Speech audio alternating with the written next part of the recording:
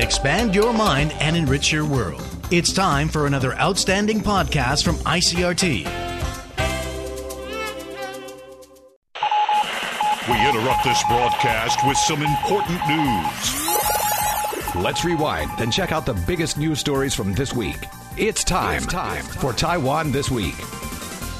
Good evening and welcome to Taiwan This Week. A roundup of the top news stories from around the island over the past 7 days. I'm Keith Manconi of ICRT News. Joining me in studio is Gavin Phipps, also of ICRT News. Gavin. Good evening.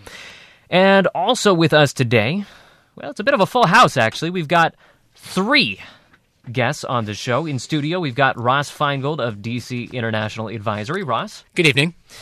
Skyping it in from San Francisco, we've got Che Ting Ye of the U.S.-based media group Ketagalan Media. Ting, thanks for joining us as well. Thanks, always a pleasure. And rounding things out by phone, we've got ICRT Central Taiwan correspondent Donovan Smith. Donovan, thank you for joining us. Oh, thank you. Now, the reason that we've got just such a full roster for the show today should be pretty obvious to anyone who's even been paying kind of halfway attention to Taiwan news this week. Taiwan's President Ma Ying-jeou is, of course, set to meet with Chinese President Xi Jinping tomorrow in Singapore. This is a summit that will be very big on historical significance, at least symbolically, as it will be the first meeting between top leaders of the Republic of China and the Chinese Communist Party since the end of the Chinese Civil War in 1949. Of course, the announcement of the summit came a bit suddenly. We didn't know anything about it until an online exclusive report was published late Tuesday by the Liberty Times.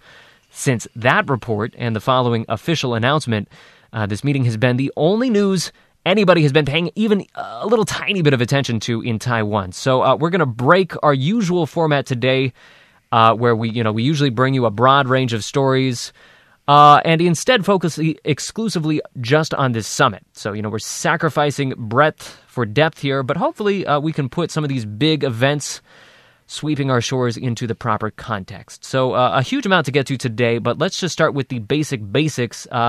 Gavin, set the table for our commentators here. What do we know at this point about what's going to take place at the summit? Well, what's going to take place, we don't really know. But it is going to take place in the Shangri-La Hotel in Singapore, in the ballroom there, apparently. We don't know what's on the menu. And this is part of a bigger Singapore event that these two leaders are attending. No, it's part of Xi Jinping is attending the 25th anniversary of the establishment of diplomatic ties between the city-state and China. Mm-hmm. Ma Ying-jeou is just sort of being invited to meet Xi Jinping on the sidelines of this 25th anniversary event. Ma's not invited to the China-Singapore diplomatic event. He's just meeting Xi on the sidelines of it. All right, and they're going to have some closed-door talks? There's going to be a couple of closed-door talks. They're going to apparently meet for a couple of hours in the afternoon of tomorrow, being Saturday, and then they're going to have dinner, a little snack together. All right, we're going to save discussion of that snack towards the end of the show. I'm sure that there's plenty of questions that folks at home have about that, but we'll shelve that for now. But let's get into the meat of this thing. Criticism of the summit was quick and strident following Tuesday's announcement. And there's been pretty steady back and forth going on over some of the more controversial aspects of this meeting. So very quickly, Gavin, give us some of those major lines of debate. Well, there's been criticism over the sudden announcement of it, because obviously certain people have been going, well, you've obviously been planning this for some time. Why couldn't you make the process transparent? And that kind of gets back to a lot of criticism of transparency in cross-strait dealings. Well, and the Ma administration per se. I think transparency and the Ma administration per se seem to go hand in hand here, or calls for transparency within the administration. There's also been some questions over what's going to be achieved and what's the point of it now? Because obviously Ma has faced questions over the timing is obviously the big one. What can be achieved in his last 6 months of office when technically come January of next year and the election here, when the new government gets voted in, technically he's not in office anymore. He's still the president, but he really can't do very much. And there's been some other questions, of course, about what's on the agenda. Well, no one's really said what's going to be on the agenda fully. Ma hinted on Thursday of this week about what was not going to be on the agenda, that being the South China Sea and military issues don't seem to be on the agenda at all. But he did say that Taiwan's international space will be on the agenda. as will talk of some previous agreements that China and Taiwan have signed. So basically they're going to review all the agreements and previous meetings between officials from Taiwan and China over the past few years. Right, and so when you say, Taiwan's international space, kind of what they're talking about there is international groups, Taiwan's ability to join international groups. Yeah, but they say that they're not going to sign any agreements. No, there's not going to be any agreements signed. They're going to review trade agreements and what have you, and they're going to talk about Taiwan's, as in China allowing Taiwan entry into international organizations. But of course, the big issue, Keith, is the timing. Of course, right. This is the big issue. That is the question that people have been asking a lot is, why now? As you pointed out, President Ma's term is almost up. We're going into a new presidency soon. So why now? Well, that's the question. I mean, I think he's stuck between a rock and a hard place. No pun intended there, because if he went, he obviously couldn't go after the January election because he'd face allegations that he was tampering with the next government. And, of course, he goes now, he's facing allegations that he's tampering with the election. So, basically, whenever he goes, he was going to face these questions anyway. And so this kind of opens the doors to accusations that perhaps he's just doing this to puff up his legacy and not for really any substantive gains in cross-strait relations. Let's open up the discussion a little bit more broadly. Ross, what do you see here in terms of timing? That's one of the key things of this debate. And President Ma's views on Taiwan's status in many ways are broadly aligned with PRC's views, as we know. And given that we're at the end of his term or getting close to it, I think he wanted to take the opportunity to have this meeting and make it a precedent under a particular structure. And I think we generally know what this structure is, right? It's all the three these and don'ts and things like that they've enunciated as the basis for the meeting. And ultimately it comes down to a 1992 consensus. And that's something that President Ma and President Xi broadly agree is sort of the basis to maintain the relationship that they've had over the last couple of years. So he's kind of tying the next government, or hoping to tie the next government, into this structure, regardless of who won, whether it would be a KMT or a DPP. And I think that's important to President Ma, is to create this structure. And next year, let's say Tsai Ing-wen wins the election and people begin to talk about whether or not she's going to meet President Xi, then she'll say, yeah, well, I support the status quo. And the Chinese side will say, well, the status quo includes the 92 consensus. And that was the basis for the previous meeting. And if she's not going to agree to all of that, then she arguably, some people, or critics arguably, would say that she's not following the status quo. So I think that's the time. He had the chance before the end of his term, and he wants to create the structure for this meeting and leave it as a precedent for the next government of Taiwan. So, I mean, quite clearly, we have known that the Ma administration has wanted to pursue some sort of high-level talks for some time now, but it seems that China has largely been the one that has been more reluctant to pursue this kind of thing. Of course, stuff like this was folks in the Mainland Affairs Council tried to set up stuff like this at previous APEC meetings. China apparently has scuttled some of those attempts. I think the more interesting question for me is, why did China see this as the opportune time to make this meeting happen? Donovan, what are your thoughts on that? Well, I mean, obviously with the APEC meetings, the big concern was that Taiwan would be seen, because it's an international setting, that it would be seen as a fellow country, and they really didn't want that perception. So that was pretty clearly their objection to meeting on the sidelines of the APEC meetings. But I honestly, I think that's a very good question, and I don't have a good answer for it. Why did all of a sudden China go, okay, let's meet now? A lot of people are speculating that that with all of the tensions rising in the South China Seas, the elections coming up, and that's going to be a disaster for the KMT.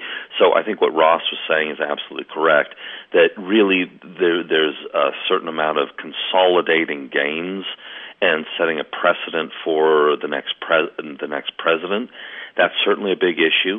The U.S. pivot to Asia, I think that's certainly an issue as well, because of the South China, in the South China Sea, really the only real island is occupied by Taiwan, and Taiwan is, a big part of the island chain that the U.S. has to contain China. So there's a lot going on here, but it's really hard to say for sure exactly what China's intentions are. I mean, so why did they suddenly jump up the time scale and decide to meet with him now? It could be any of these things or all of these things. Ting, what are you seeing here? So I recently wrote an article basically talking about why this is the worst timing for Taiwan to meet with China. So if you put that, and you basically can sort of start to understand why it might be a good time for China to meet with Taiwan now. We have known that President Mao had wanted this meeting as his legacy for a very long time. But we also know that President Ma is basically in the dumps right now. He does not have any sort of public mandate. He's very unpopular. His party is set to lose the election. So he is in a very weak negotiating position right now.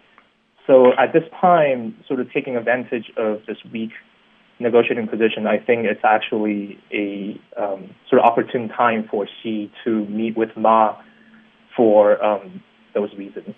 But you're actually saying that this is perhaps misguided, since he doesn't quite have the support from the from the public to make this work. I don't think he needs.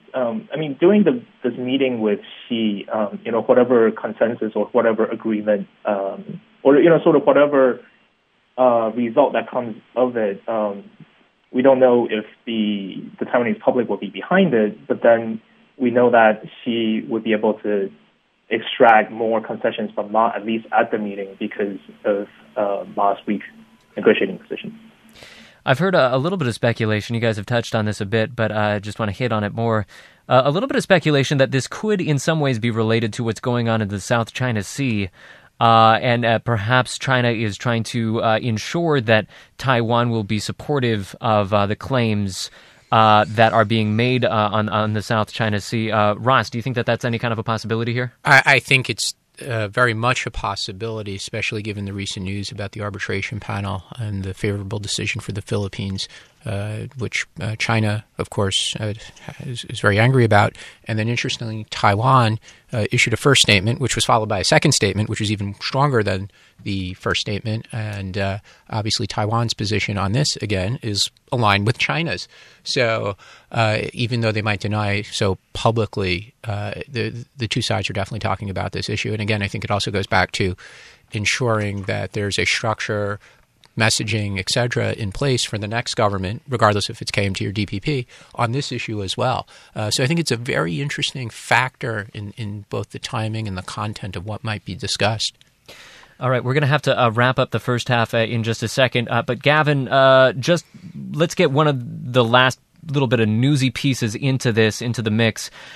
So there is some calls to perhaps have the Ma administration answer to the Legislative Yuan and make some kind of a report to them? Yeah, that's going on today. The KMT have passed a proposal which could allow Ma Ying-jeou to address the legislature and explain to the legislature what went on at the meeting.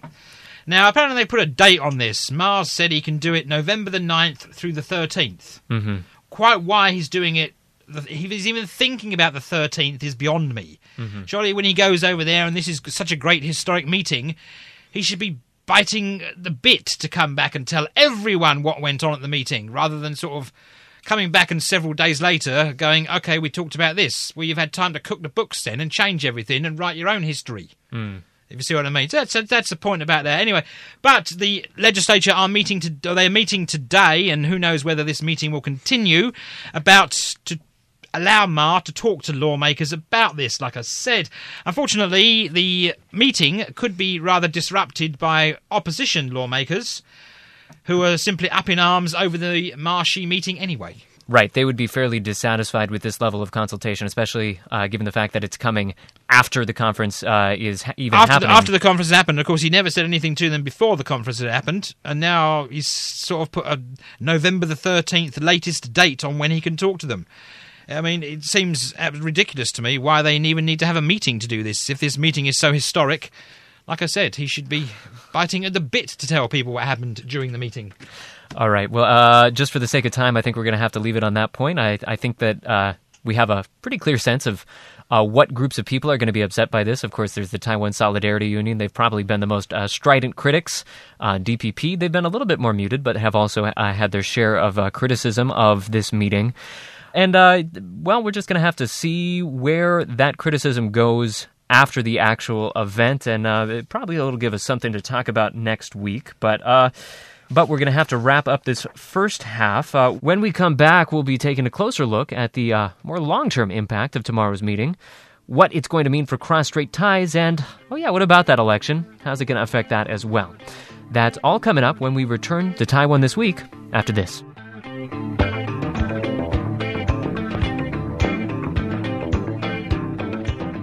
Welcome back to Taiwan This Week, ICRT's weekly roundup of news from around the island. I'm Keith Menconi, joined by Deep Breath In, Gavin Phipps, Ross Feindl, Donovan Smith, and Chaiting Ye. Today we're taking a nice, good, long old look at the only piece of news anyone's really discussing this week in Taiwan, tomorrow's Ma Xi meeting in Singapore.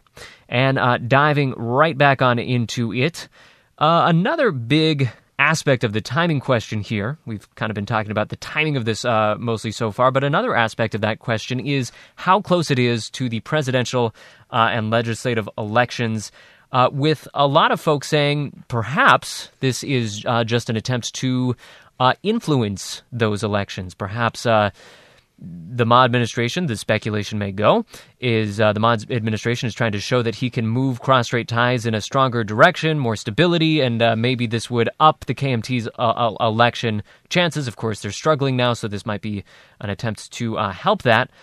Donovan, I'm going to throw this to you. Do you see that as a possible strategy from the KMT, and is there any chance that it would work? No. Pretty bluntly. Basically, I don't think that it's going to help the KMT at all. It's a foregone conclusion they're going to lose the next election.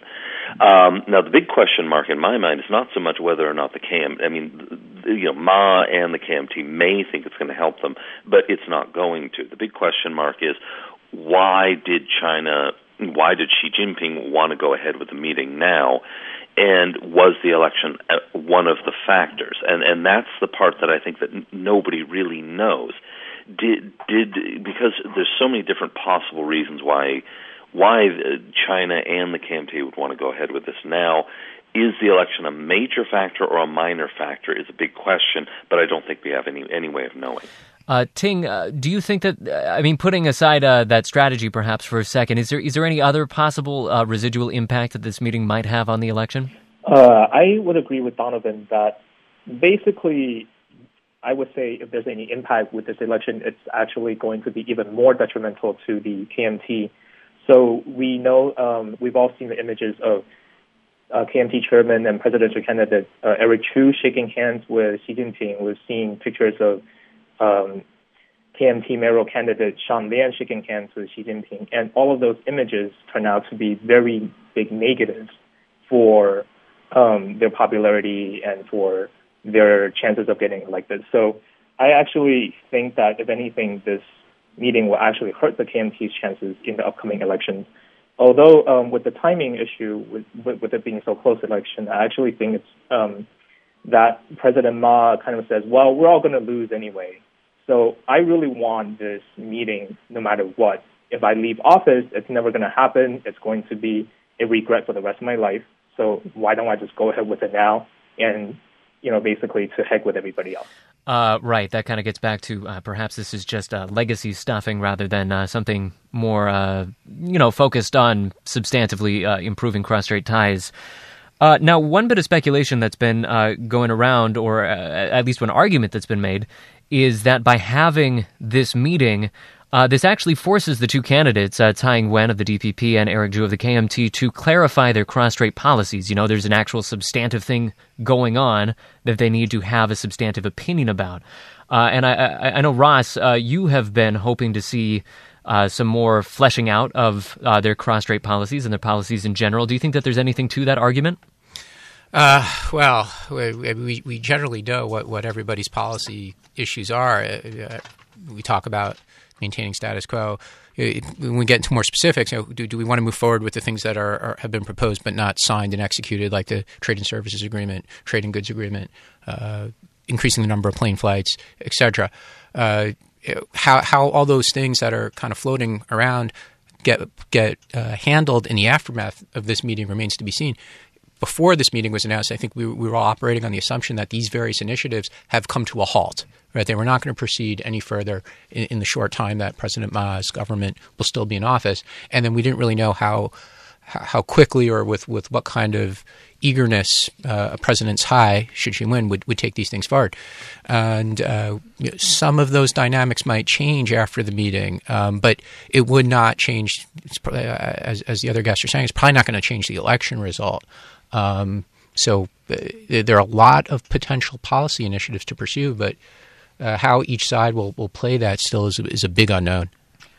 I think it's all going to come down to the 1992 consensus, basically, and how the government here, obviously they're going to talk about this. Both Xi and Ma are going to say, this is the greatest thing since sliced bread, we need to have it forever.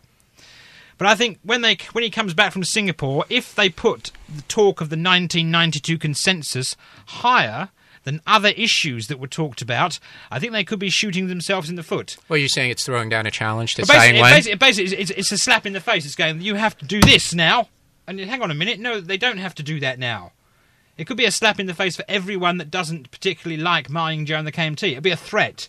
China's agreed with it. It means it must be. Well, again, that goes back to what we were saying earlier, that part of the value for President Ma and President Xi of having the meeting now is to set up that structure. It's a structure for future talks, future negotiations over things like trade agreements, and for future presidential summits. And President Ma wants to put that structure in place. And it will depend how the public see that. Will they take it as a slap in the face and he's dictating how it should be? Or will they take it as like, we're open to ideas?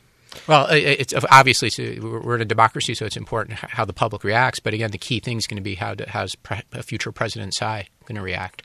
And you guys are stepping on the next subject that I wanted to bring up, actually, and that is kind of the last big question I wanted to throw at you guys is what will be the lasting effects on cross-strait relations of this summit?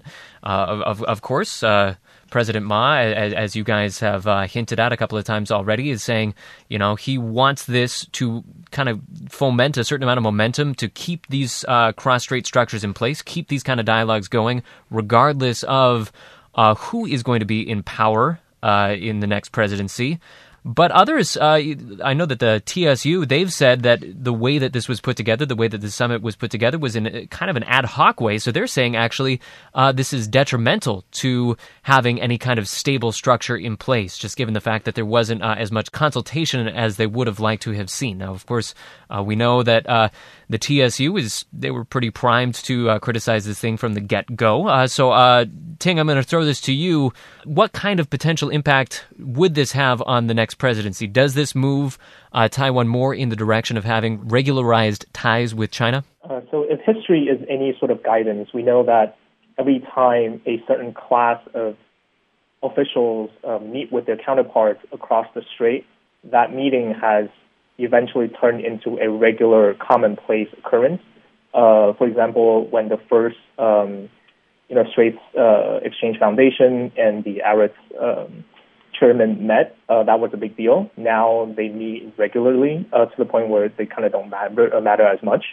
Officials of all sorts of provincial and local governments meet for the first time. Now they're commonplace to the point where we don't hear them on the news. So my expectation is that once this quote-unquote historic meeting happens, the expectation will be quite large for this to sort of become a common occurrence as well. So I think if President Xi were to come back after next year and say, well, President Tsai, your predecessor met with me, so I don't see why you wouldn't meet with me now. And I think there will be some pressure internationally to have to see that meeting continue. And Donovan, what do you see as the lasting impact here? I mean, the international media, certainly whenever high-level talks happen between Taiwan and China occur, they often spin it as, another step towards peace in the Taiwan Strait. But, as we've been discussing all through this conversation, there's a lot of things that kind of complicate that narrative. So what do you think the lasting impact is going to be? Well, I mean, the meeting hasn't happened yet, so I mean, it's really kind of hard to say. But I think Jieting nailed it in that I think fundamentally what China and Ma are trying to accomplish here is to, first of all, consolidate all of the gains that they've made so far, and to set more precedents for a further deepening of the relationship, which is going to put whatever the next government is on the spot to live up to what's already been done, which means that the goalposts have been moved further in the direction of where China wants it to go. But we'll see. I mean, until the meeting's actually completed, we don't know where the goalposts have been moved from and to until the results are in. That's true, because politicians trying to have legacies is always somewhat questionable. Where I come from, a chap called Tony Blair wanted a legacy once. That legacy's now in the bottom of a toilet somewhere in North London. All right, we're just going to bring in every bit of nastiness into the show today, I guess. All right. I got all kind of train spotting images coming out of up here now. Okay, we're going to move away from those images, and to the last bit of serious business that we want to get to today. We're going to switch up the format just a little bit. Since we have so many people on the phone today, we're going to have to do a little thing that we call a lightning round here to keep things kind of moving at a clipping pace, give everybody a chance to chime in. And what we're going to do is we're just going to try to name some winners and losers now that we know that this summit is going to take place. So the way that we're going to do this is I'm going to say a person or a group of people, and I want all of you, we're going to start with Ross, to give us your take on, does this person benefit or does this person lose from this news? So let's just start with, in broad terms, let's just start with the most obvious one, KMT. Winner or loser in this? Party's still a loser, given that their current electoral chances are pretty bad. Gavin? It's win-win for everybody, of course. Okay, I'm noting a bit of sarcasm, so we're going to move on. Sarcasm is not allowed in this segment. Donovan? I'm going to go with Gavin on this one. All right, already 2 fouls up on the board. Ting, what do you see for the KMT, winner or loser? Oh, I definitely see loser in the Taiwanese political marketplace. All right, let's bounce over to the other party, DPP. Ross? I'll say loser because they were caught off guard. Caught off guard, weren't prepared for it. Gavin? They're cowering on the corner now. It's a win-win still. All right, 2 fouls for Gavin on the sarcasm front. Donovan? I'm going to say they're going to be the winner, but the winner and loser on this one. It's complicated. It's complicated. That's a win-win, lose-lose. Exactly. Okay, so the Facebook status there is it's complicated. Ting, what about you? I'm just going to put in loser just to balance things out. But, yeah. So once again, caught off guard. Let's bring this a little bit more international. Ross, China, I mean, seems like it's their idea, so they would hopefully consider themselves winners here. Winner, because it shows some bold foreign policy, or domestic, if you want to call it domestic, but some bold diplomacy by President Xi. It only helps his image around the world. Gavin, winner? Of course they'll win. It's China. They'll just move the goalposts to suit themselves. All right. That is 3 fouls up on the board. Donovan, China, winner? Loser. Loser, why's that? I think that they're out of their depth and that they really don't understand what they're doing. So you think that they don't quite understand the way that this is going to reverberate in Taiwan more broadly? Yeah. Ting, you agree with that? I do. I want to say they consider themselves the winner because my take is that they want to basically bury this Taiwan issue to give them room to do some more regional and global maneuvers. But, as Donovan said, they don't really understand how this is going to reverberate in Taiwan. All right, let's change the order for this next one and just do it the other way around. Ting, let's go to keep it international, go to the U.S. Winner or loser? Loser. They would definitely caught off guard, and I don't think they have a response yet. Donovan, what do you say to that? Completely agree with Jieting. Another one caught off guard. Gavin? America. What's it got to do with them? Well, if you listen to their press releases, they're trying to make it sound like as little as possible. Actually, the press release is quite funny. They had this big stink here about, it was in the news, that America supports the meeting, but if you read everything the State Department official said, she didn't mention the actual meeting once. They didn't say they support the meeting. They say they support in general productive things in cross-strait ties. They support dialogue, but it was played here in the media. It was like, U.S. supports meeting. No, read the script. She didn't mention the meeting. Okay, we're losing our lightning. Ross, U.S. winner or loser? Loser. Also caught off guard. Also caught off guard. All right, so let's just round out this lightning round with one more. Let's just focus on the interest group of the Taiwanese business community. It sounds like they've come out in favor of this. So Ting, are they winners here? Let me just go with loser. I think everyone would sort of want to say they're winner, but I do see this as sort of putting in a much bigger uncertainty in the cross-strait relations. I think business people, they don't necessarily want closer ties as much as they want stability and predictability, right? So I think this creates some uncertainty in the relationship. So I would say they're losers. Donovan, you agree with that? Business people losers? I'd say winners. I think that what Jieting just said is that they want stability, and this is really all about in keeping and enforcing the status quo. So I think that if they succeed, both Xi and Ma, on furthering the stability of what they are trying to accomplish, then they would be winners. Ross, you agree with that, winners? I think they're going to try their hardest to be winners in China, because they'll say to the people that the government people that they deal with in China that what a wonderful thing this meeting was and how happy they are that it took place. So China side, the business people are definitely winners because they'll be very supportive. How it turns out in Taiwan definitely remains to be seen. All right, so we're just going to end things out. Gavin, I assume you have some snark, winner or loser? Hey, to quote a politician who's going to Singapore tomorrow, it's a win-win situation for both sides. More of that win-win snark. But perfect. I'm glad we ended it on that note. That's exactly where it needed to go. In lieu, usually we end out the show with a bonus story, some kind of funny story. We still want to keep things focused like a laser beam on tomorrow's summit.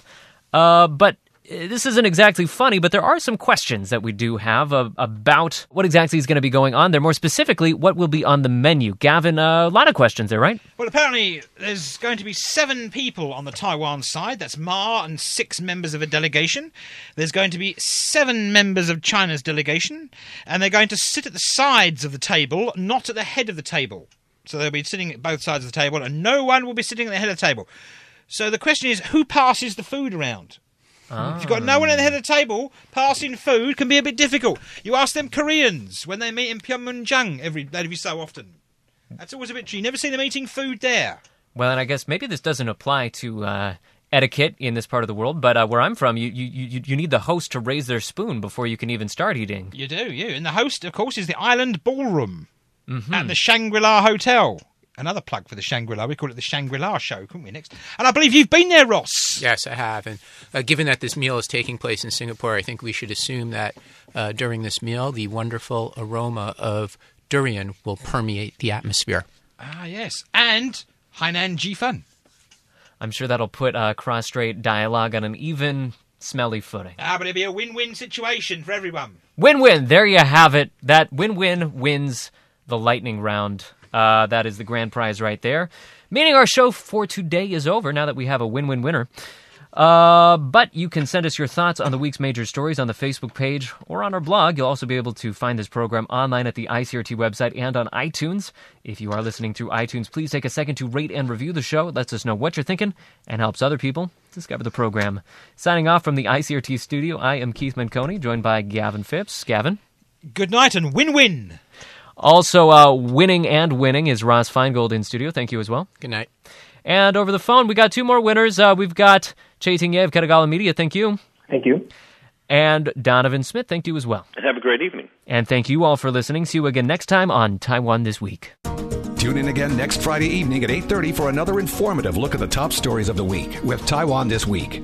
And don't forget to also check out our podcast on our website, icrt.com.tw.